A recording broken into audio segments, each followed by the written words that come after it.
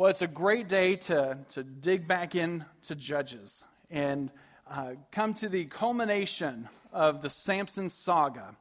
And last week we jumped into chapter 16 and we took a look at Samson wandering into Gaza and saw that he was blind to his weakness.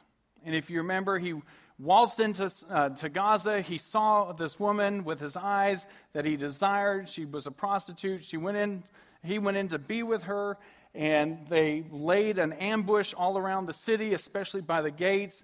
He surprised them by leaving early, and as he left, he took with him a pretty large souvenir, the gate, all the surrounding parts of it, hoisted it on his shoulders, carried it off as many as 38 miles up 2,000 feet of hill in the snow, both ways, barefoot, with nothing. No, I'm just kidding.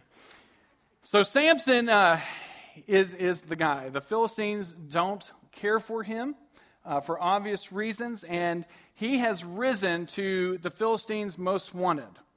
And if we look back over his life, we can tell why. I mean, it started with he was married to this woman. He was marrying this woman. He had 30 groomsmen. He made up a riddle that no one could solve. They utilized his wife to get the answer.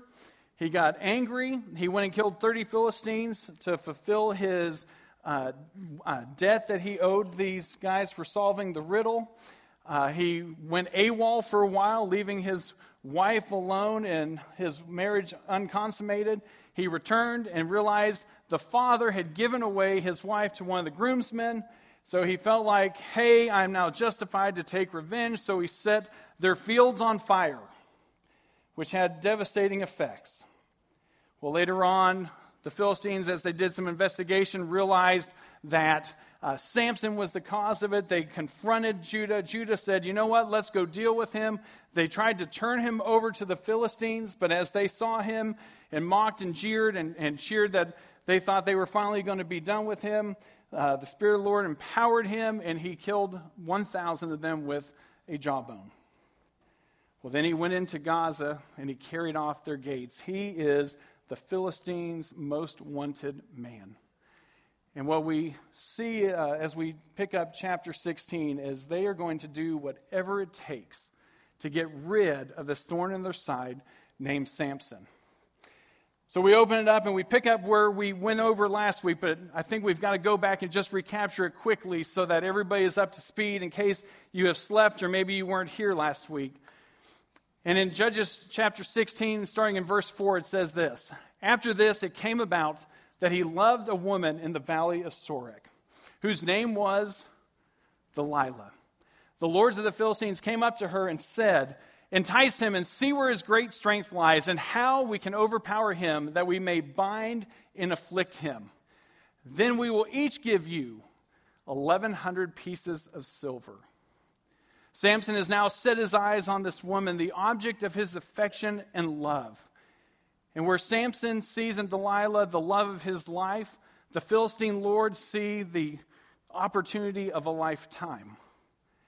Because they know, they have seen in the life of Samson where he is weak. And last week we looked and saw that Samson was blind to his weakness.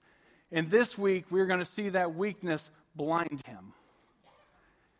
So the Philistine lords go to Delilah, the only woman of the four in the Samson narrative that is named. His mother's not named. His wife isn't named. The prostitute isn't named. But the one that will lead to his demise and downfall, she is named. And her name is Delilah. Well, what do they have to offer? I mean, this is an important person. This is the top of their list. This is the thorn in their flesh. And they are willing to go all in to rid themselves of him. So they go to Delilah and they say, hey, we need some information about your love. And we are willing to each one of us give 1,100 pieces of silver. And if you were here last week or if you need a review, that is the equivalent of $22 million. And as I was talking to my wife, Anna, about this, I'm like, do you realize they bribed her with $22 million to betray her love? She goes, how much? I told him at first service you wouldn't like that joke, but I was still going to use it even if you were in here. Yeah, pray for me. A lot. It's a lot of money, and it's an offer she can't refuse. But this offer that she can't refuse, and the reason they go after her is because they know his weakness. And the application from last week is we need to know our weakness because our enemy does.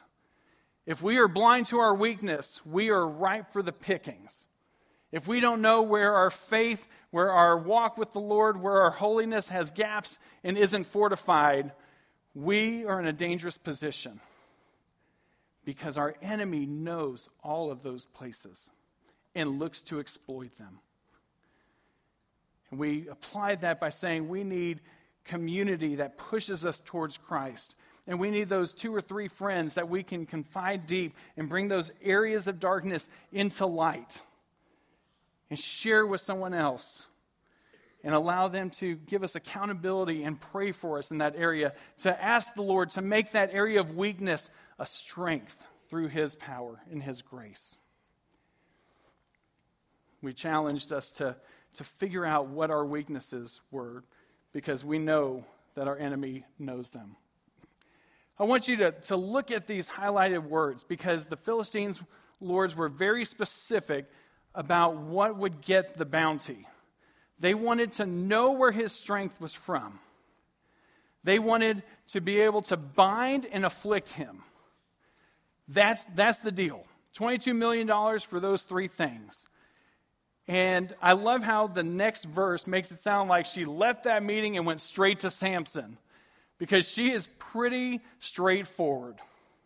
So, because of that meeting with the Philistines, because of that deal she was making, Delilah said to Samson, "Please tell me where your great strength is and how you might be bound to afflict you." She uses the exact same language that she has just received from the Philistine lords. She is bold and she is audacious to go, "Hey, I need 3 pieces of information. And these are exactly how they were just relayed to me. I need to know where your strength is and how you can be bound and afflicted." And what's crazy to me is where I would have a whole bunch of questions for my love. "Babe, why are we talking about this? Why do you care about my strength? Why? You want to know how I can be bound and afflicted? Like, what's on your mind?" Where I would have a ton of questions, Samson had an answer. And no questions. And what he says is, "Hey, if they bind me with 7 fresh cords that have not been dried, then I become weak and like any other man." And here he is again, not caring about his Nazirite vows because these cords are made from dead animal guts. So he's saying, wrap me in something that makes me unclean, and that will sap me of my strength. Delilah goes, "Okay, we got it." So she tells the lords of the Philistines, and they provide the cords. And they hide in the inner room. And she binds him up with these cords. And then she plays a game that one of the commentators says, "Here comes the Philistines." She goes, "Samson, the Philistines are upon you." He snaps out of his sleep and snaps right through the cords, looking for a fight. And the narrator doesn't tell us that there was a fight or an altercation. And my guess is it's like in Gaza. As Samson's walking out with the gate, all those people that had been waiting for him are like, "I ain't going. Nope. We haven't found his secret. His strength is not left, and I don't want any piece of that." And if probably Delilah's like, "Ha ha, I got you, honey, come back to bed." And she's shooing those Philistines out of her home so that they can be safe. Well, now you got to deal with the fallout. Because again, if I'm Samson, I'm going, "Now wait a minute, we had this conversation. Sure, I was having fun with you, but then you actually tried to bind me up in it." But Delilah speaks first. "Behold, you had deceived me and told me lies. Now please tell me how you may be bound." If you remember the first one, she said, "Please." And how can we bind you and afflict you? And now she's still saying please, so she's being polite about her deception. She's accusing him of deceiving and lying, and now she's just focusing on what she really wants. How can you be bound? Again, I would have questions, but old Samson boy, he just has answers. You know what? I said 7 cords. What it really would take is some new ropes. And if you tie me real tightly, that's what will do it. That will make me weak and like any other man. And we're going to see this weak like any other man repeated. And it's as if Samson is saying, I am like no other man. But if you want one of them weak ones, this is what you do to me. So Delilah took new ropes and bound him with them and said to him, the Philistines are upon you, Samson. For the men were lying in wait in the inner room. But he snapped the ropes from his arms like a thread. Again, the Philistines are present. But this time it's interesting that they didn't provide the ropes. In the last one, they provided the cords. They don't provide the ropes, but they're still present. But we still have the same result. Because Samson snaps out of his sleep and snaps the ropes like they were nothing. Again, no confrontation with the Philistines. They're like, nope, not until that strength is gone.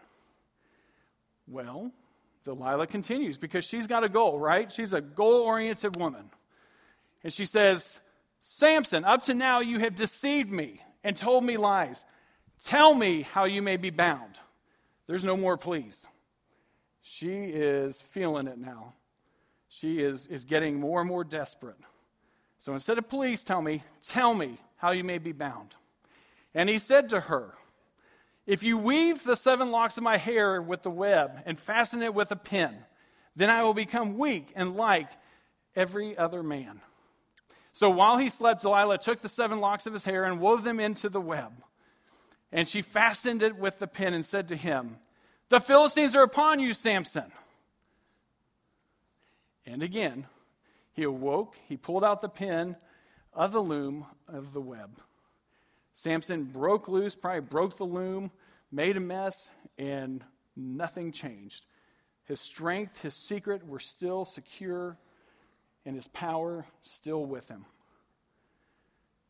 And at this point, I would have a lot more questions. I'd be like, babe, what's going on here? I'm starting to sense some tension. I'm starting to sense that you really do want to bind and afflict me. How much have you been offered?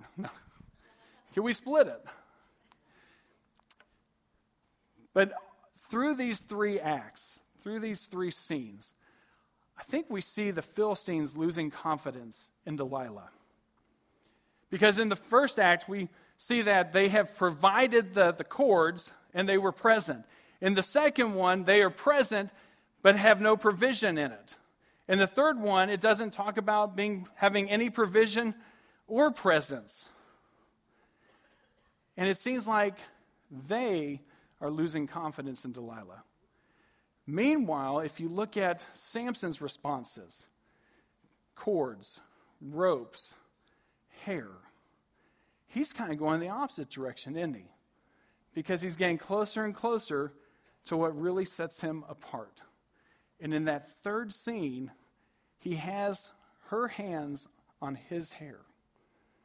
Now, not cutting it yet, but he is playing with fire, isn't he?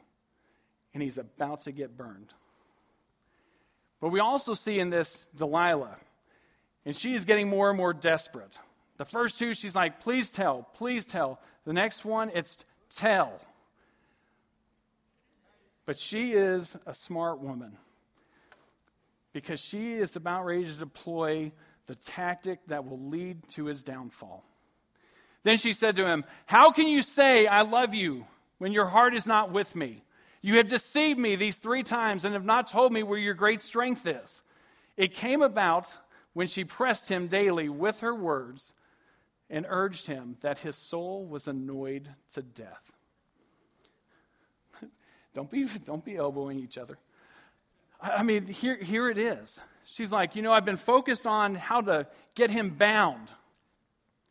But what I need to do is tug on his heartstrings. I need to bring this to another level. It isn't just about this tactical thing. I need to manipulate him and go, don't you love me?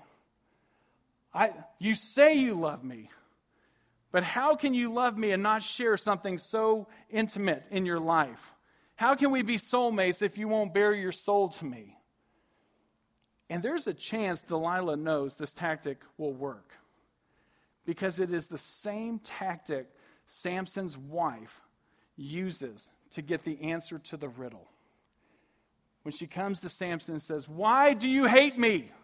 You haven't told me the answer to this riddle. And he's like, woman, I haven't even told my parents. And she's like, but I thought you loved me. And she nagged him until she got what she wanted. Delilah has found the way in. And she deploys the don't you love me tactic. And Samson cannot resist. The narrator says that his soul was annoyed to death. And that is an eerie foreshadowing of what is to come. So Samson, in response, he tells her all that was in his heart. And this is what he said. A razor has never come to my head, for I have been a Nazirite to God from my mother's womb. If I am shaved, then my strength will leave me, and I will be weak like any other man. And I can just picture Delilah with Samson in her arms, stroking his hair, saying, you got to share with me, baby. If we're going to make this thing work, if you really love me, you got to share things with me. You got to bare your soul to me. And it's almost like he's confessing. Okay, I haven't shared this with anyone, but I'm going to share with you because you're like no one else in my life. And it's almost like he understands that this Nazirite vow, that he's been set apart since he was in his mom's womb. His life has not shown that he has lived at all. And so he tells Delilah all that is on his heart. And I can just see her going, I got it. I've got what I needed. Because as he's trying to be intimate and bonding with her, maybe to get out of the doghouse, maybe to get off the sofa, whatever reason, she is still focused on her mission. When Delilah saw that he had told her all that was on his heart, she sent and called the lords of the Philistines. Come up at once, for he has told me what is in his heart. And the lords of the Philistines came up to her and brought the money in their hands. They had been distancing themselves, not sure that Delilah could deliver. But when word comes to them that she believes that he has shared his whole heart, that she has the key to his strength, that she knows the information that they desire, they come a-running with hands full. And they are ready to pounce. An application from this part that I want to pause is pursuing passion leads to compromise. Man, Samson is after love. And he's looking for love in all the wrong places. In that sensual desire, that passion of his for the Philistine women, for women in general, is what drives him. And it leads him to compromise the one thing that sets him apart. And we need to understand that when our passions and our pursuits don't align with God's, with our God's, that is when we make compromises. We compromise our faith, we compromise our values, we compromise our community, we compromise our church, we compromise the things that are most important in this world. And we have to check our passions and pursuits against truth, against what the Lord desires for us and from us. So Delilah executes the plan, almost literally. She made him sleep on her knees. Just come here, baby, fall asleep. I just love you so much. And she called for a man and had him come shave off his locks. And she began to afflict him, and his strength left him. She said, "The Philistines are upon you, Samson." And he awoke from his sleep and said, "I will go out as all the other times and shake myself free." This isn't a big deal. It's just like the other 3 times. I've got this. I can handle this. But what he didn't know is going to cost him dearly. He did not know that the Lord had departed from him. God's empowering spirit had left, and he was left like any other man. And what a sad picture that is. Kenneth Way, one of the commentators I read, and these guys just have such great insights, and I think it's worth looking at. Samson's foolish error is not that he had disclosed the secret of his strength per se. Instead, he foolishly presumes that he is invincible because God's power always seems to present regardless of his apathetic behavior. It doesn't matter what I do, God's going to show up and clean it up. It's all good. I don't have to really live for him. I can do my own thing, and when I need him, he'll show up. He's like a genie in a bottle. He probably thinks that the shaving will have no consequence since he frequently compromises his Nazirite status. I mean, I haven't had any consequences to this point. Why would I think this would be any different? So he rises not knowing the power of God's presence had left him. Barry Webb says this: "The secret of his great strength lay in his hair because it lay in his Naziriteship, his separation to God. To shave it off would be symbolically cancel his Naziriteship and make him weak like every other man. The compromise is going to cost him everything. And since he is like every other man, we can see, because of what the narrator points out, that the Lord is our true source of strength and victory.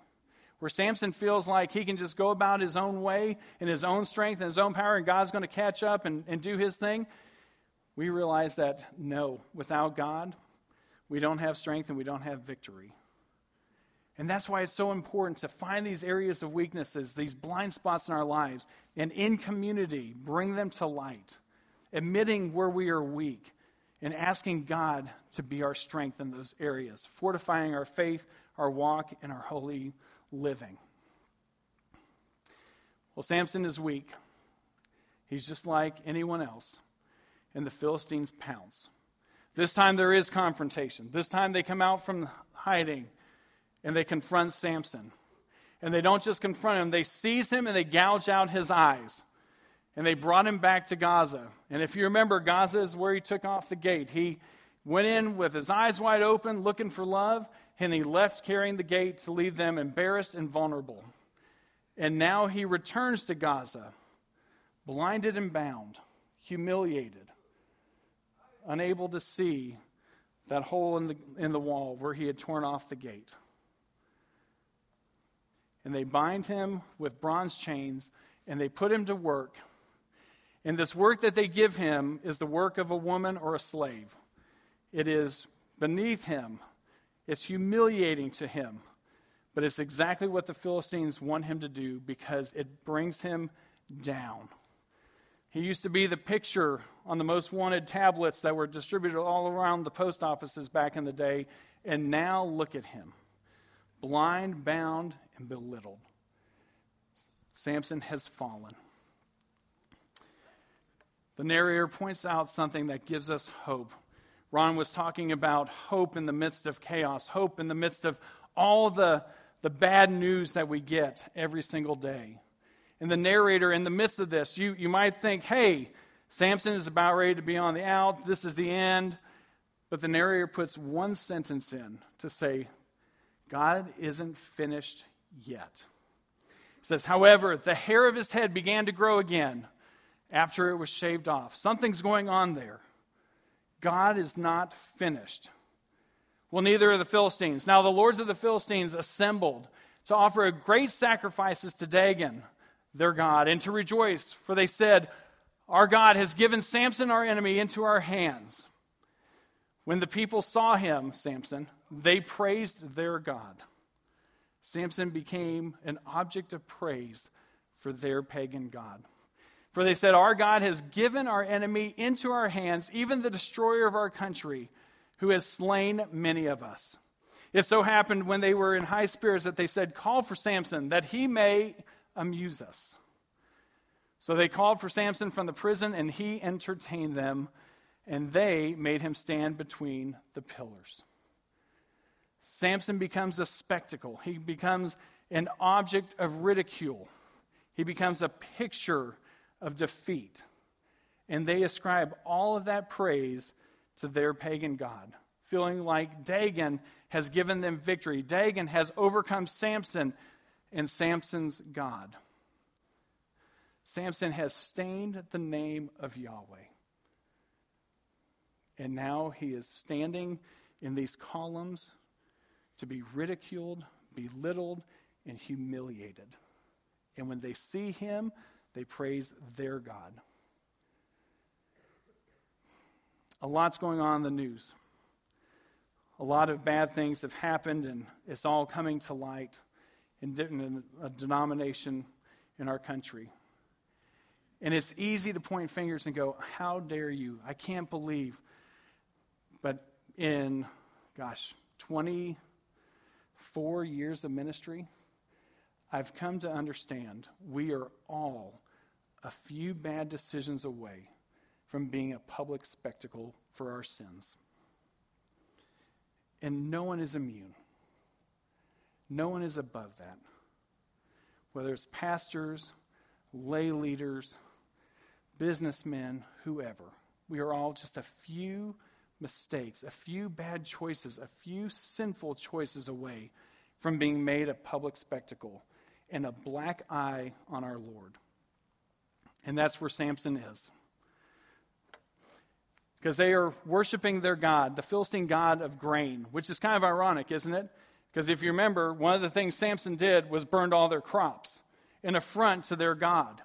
And now they feel like Dagon has extracted his revenge on Samson. So they're giving a great sacrifice. They're declaring him victor over Samson. They're praising him for defeating him.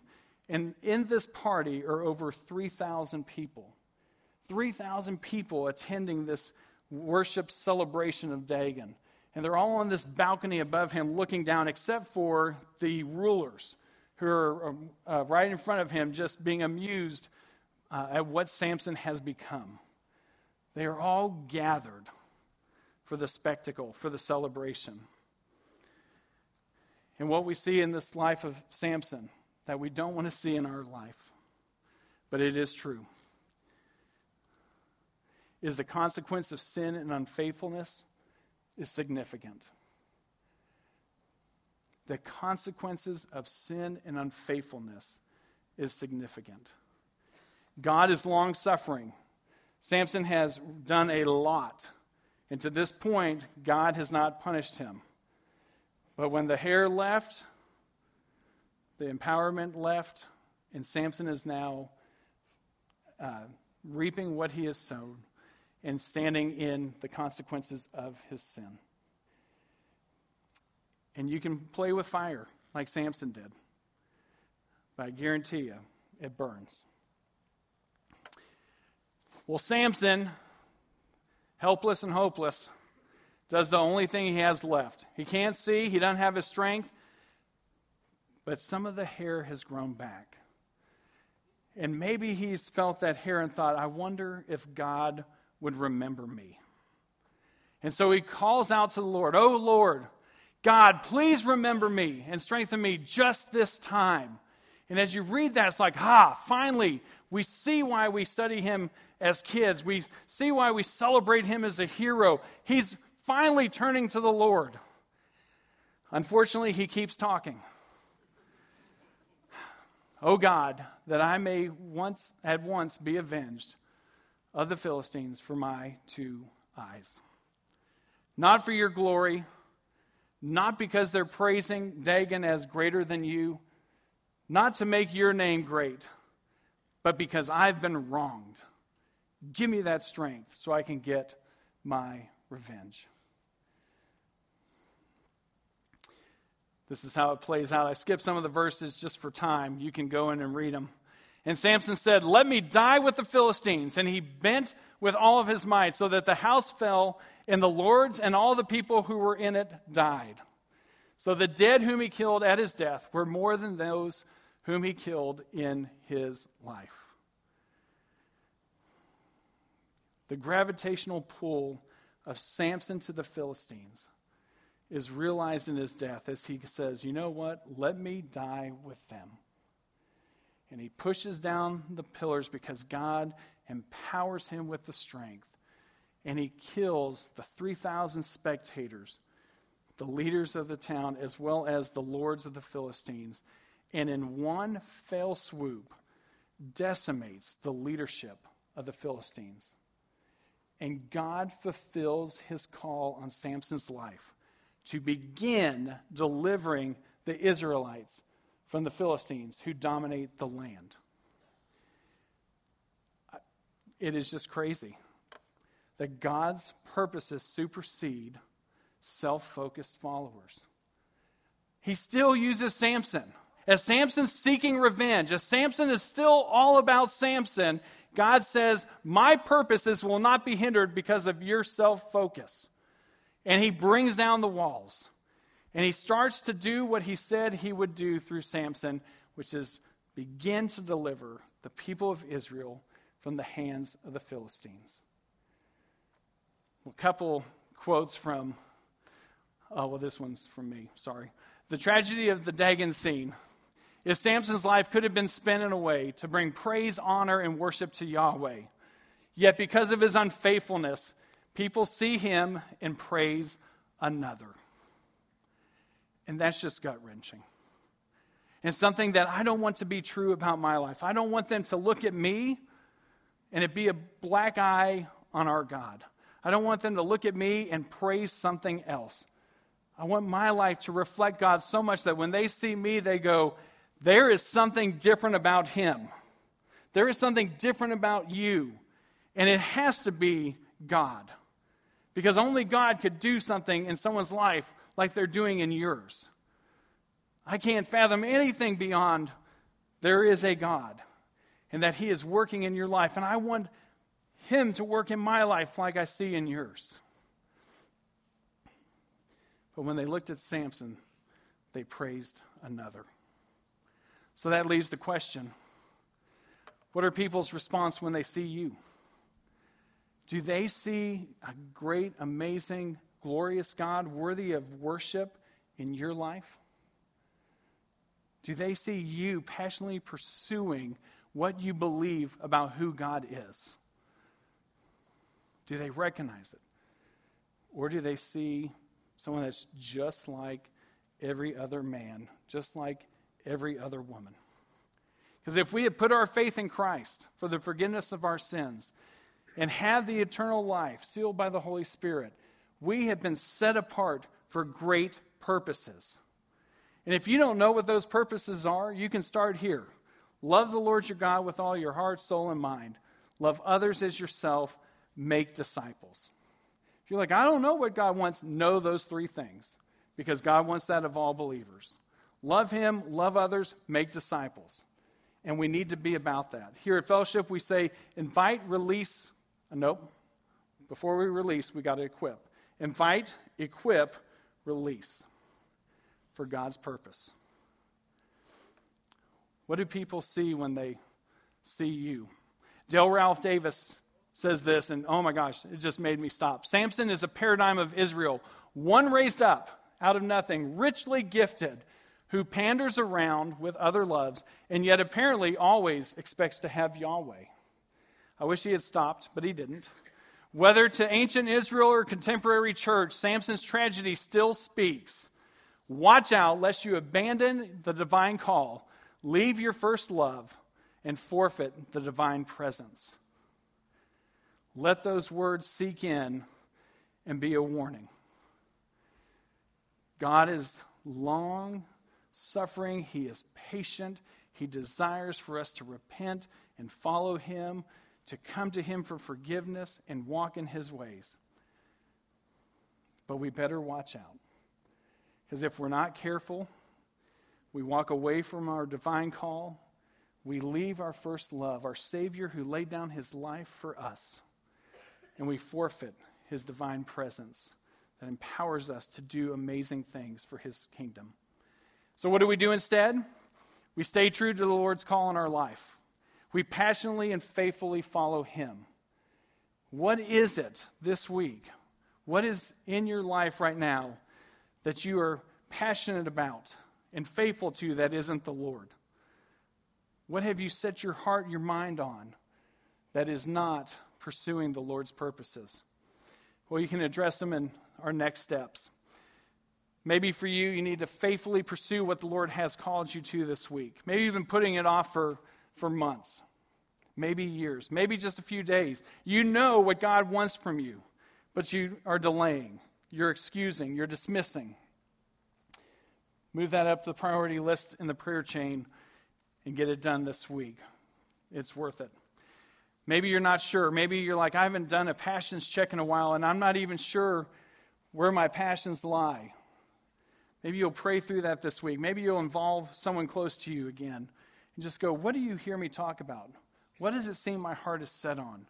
What do I get really excited about? And just let them talk. Don't be offended. You might learn something. And maybe your passions aren't aligned with God's purposes. And then you go to the Lord and say, God, I've been living for less than your best. Forgive me. Give me that burning passion for you, your purposes, and your glory. And God will do it by his grace and his love and for his kingdom and his purposes. Father, that's what we want. We want to live a life purposed on you, not on our selfish interests, but God, for your glory and your kingdom, that we may love you, love others, and make disciples in this world that is hurting and spiraling down more and more, just like Israel, just like Samson. Father, may we be a light of hope in this dark world. May we be people passionate about you that see this life changed and the lives changed for your glory. God, would you move in us and throughout our country, throughout this world? Amen.